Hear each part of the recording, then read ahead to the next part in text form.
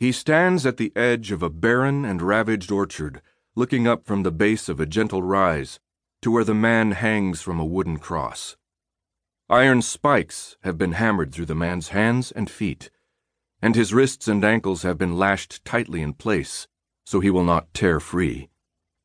Slash wounds crisscross his broken body, and he bleeds from a deep puncture in his side.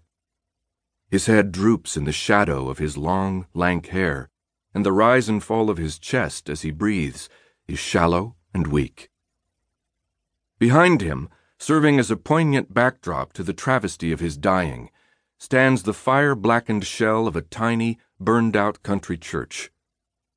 The cross from which the man hangs has been stripped from the sanctuary, torn free from the metal brackets that secured it to the wall behind the altar, and set into the earth.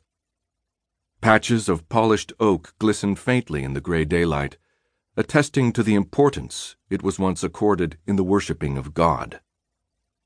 Somewhere in the distance, back where the little town that once supported this church lies, screams rise up against the unmistakable sounds of butchery. John Ross stands motionless for the longest time, pondering the implications of the horrific scene before him. There is nothing he can do for the man on the cross. He is not a doctor. He does not possess medical skills. His magic can heal and sustain only himself and no other. He is a knight of the word, but he is a failure too. He lives out his days alone in a future he could not prevent. What he looks upon is not unusual in the post-apocalyptic horror of civilization's demise, but is sadly familiar and disturbingly mundane. He can take the man down, he decides finally, even if he cannot save him. By his presence, Ross can give the man a small measure of peace and comfort. Beneath a wintry sky that belies the summer season, he strides up the rise to the man on the cross. The man does not lift his head or stir in any way that would indicate he knows Ross is present.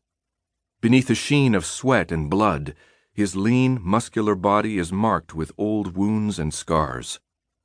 He has endured hardships and abuse somewhere in his past, and it seems unfair that he should end his days in still more pain and desolation. Ross slows as he nears, his eyes drifting across the blackened facade of the church and the trees surrounding it. Eyes glimmer in the shadows, revealing the presence of feeders. They hover at the fringes of his vision and in the concealment of sunless corners, waiting to assuage their hunger. They do not wait for Ross. They wait for the man on the cross. They wait for him to die so they can taste his passing from life into death, the most exquisite, fulfilling, and rare of the human emotions they crave. Ross stares at them until the light dims in their lantern eyes, and they slip back into darkness to bide their time. A shattered length of wood catches the knight's attention, and his eyes shift to the foot of the cross. The remains of a polished black staff lie before him, a staff like the one he carries in his hands. A shock goes through him. He stares closely, unable to believe what he has discovered. There must be a mistake, he thinks.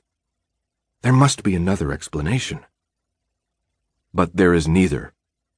Like himself, the man on the cross is a knight of the word. He moves quickly now, striding forward to help, to lower the cross, to remove the spikes, to free the man who hangs helplessly before him. But the man senses him now, and in a ragged, whispery voice says, "Don't touch me." Ross stops instantly, the force of the other's words and the surprise of his consciousness bringing him to a halt. "They have poisoned me," the other says. Ross draws a long, slow breath and exhales in weary recognition. Those who have crucified this knight of the word have coated him in a poison conjured of demon magic. He is without hope.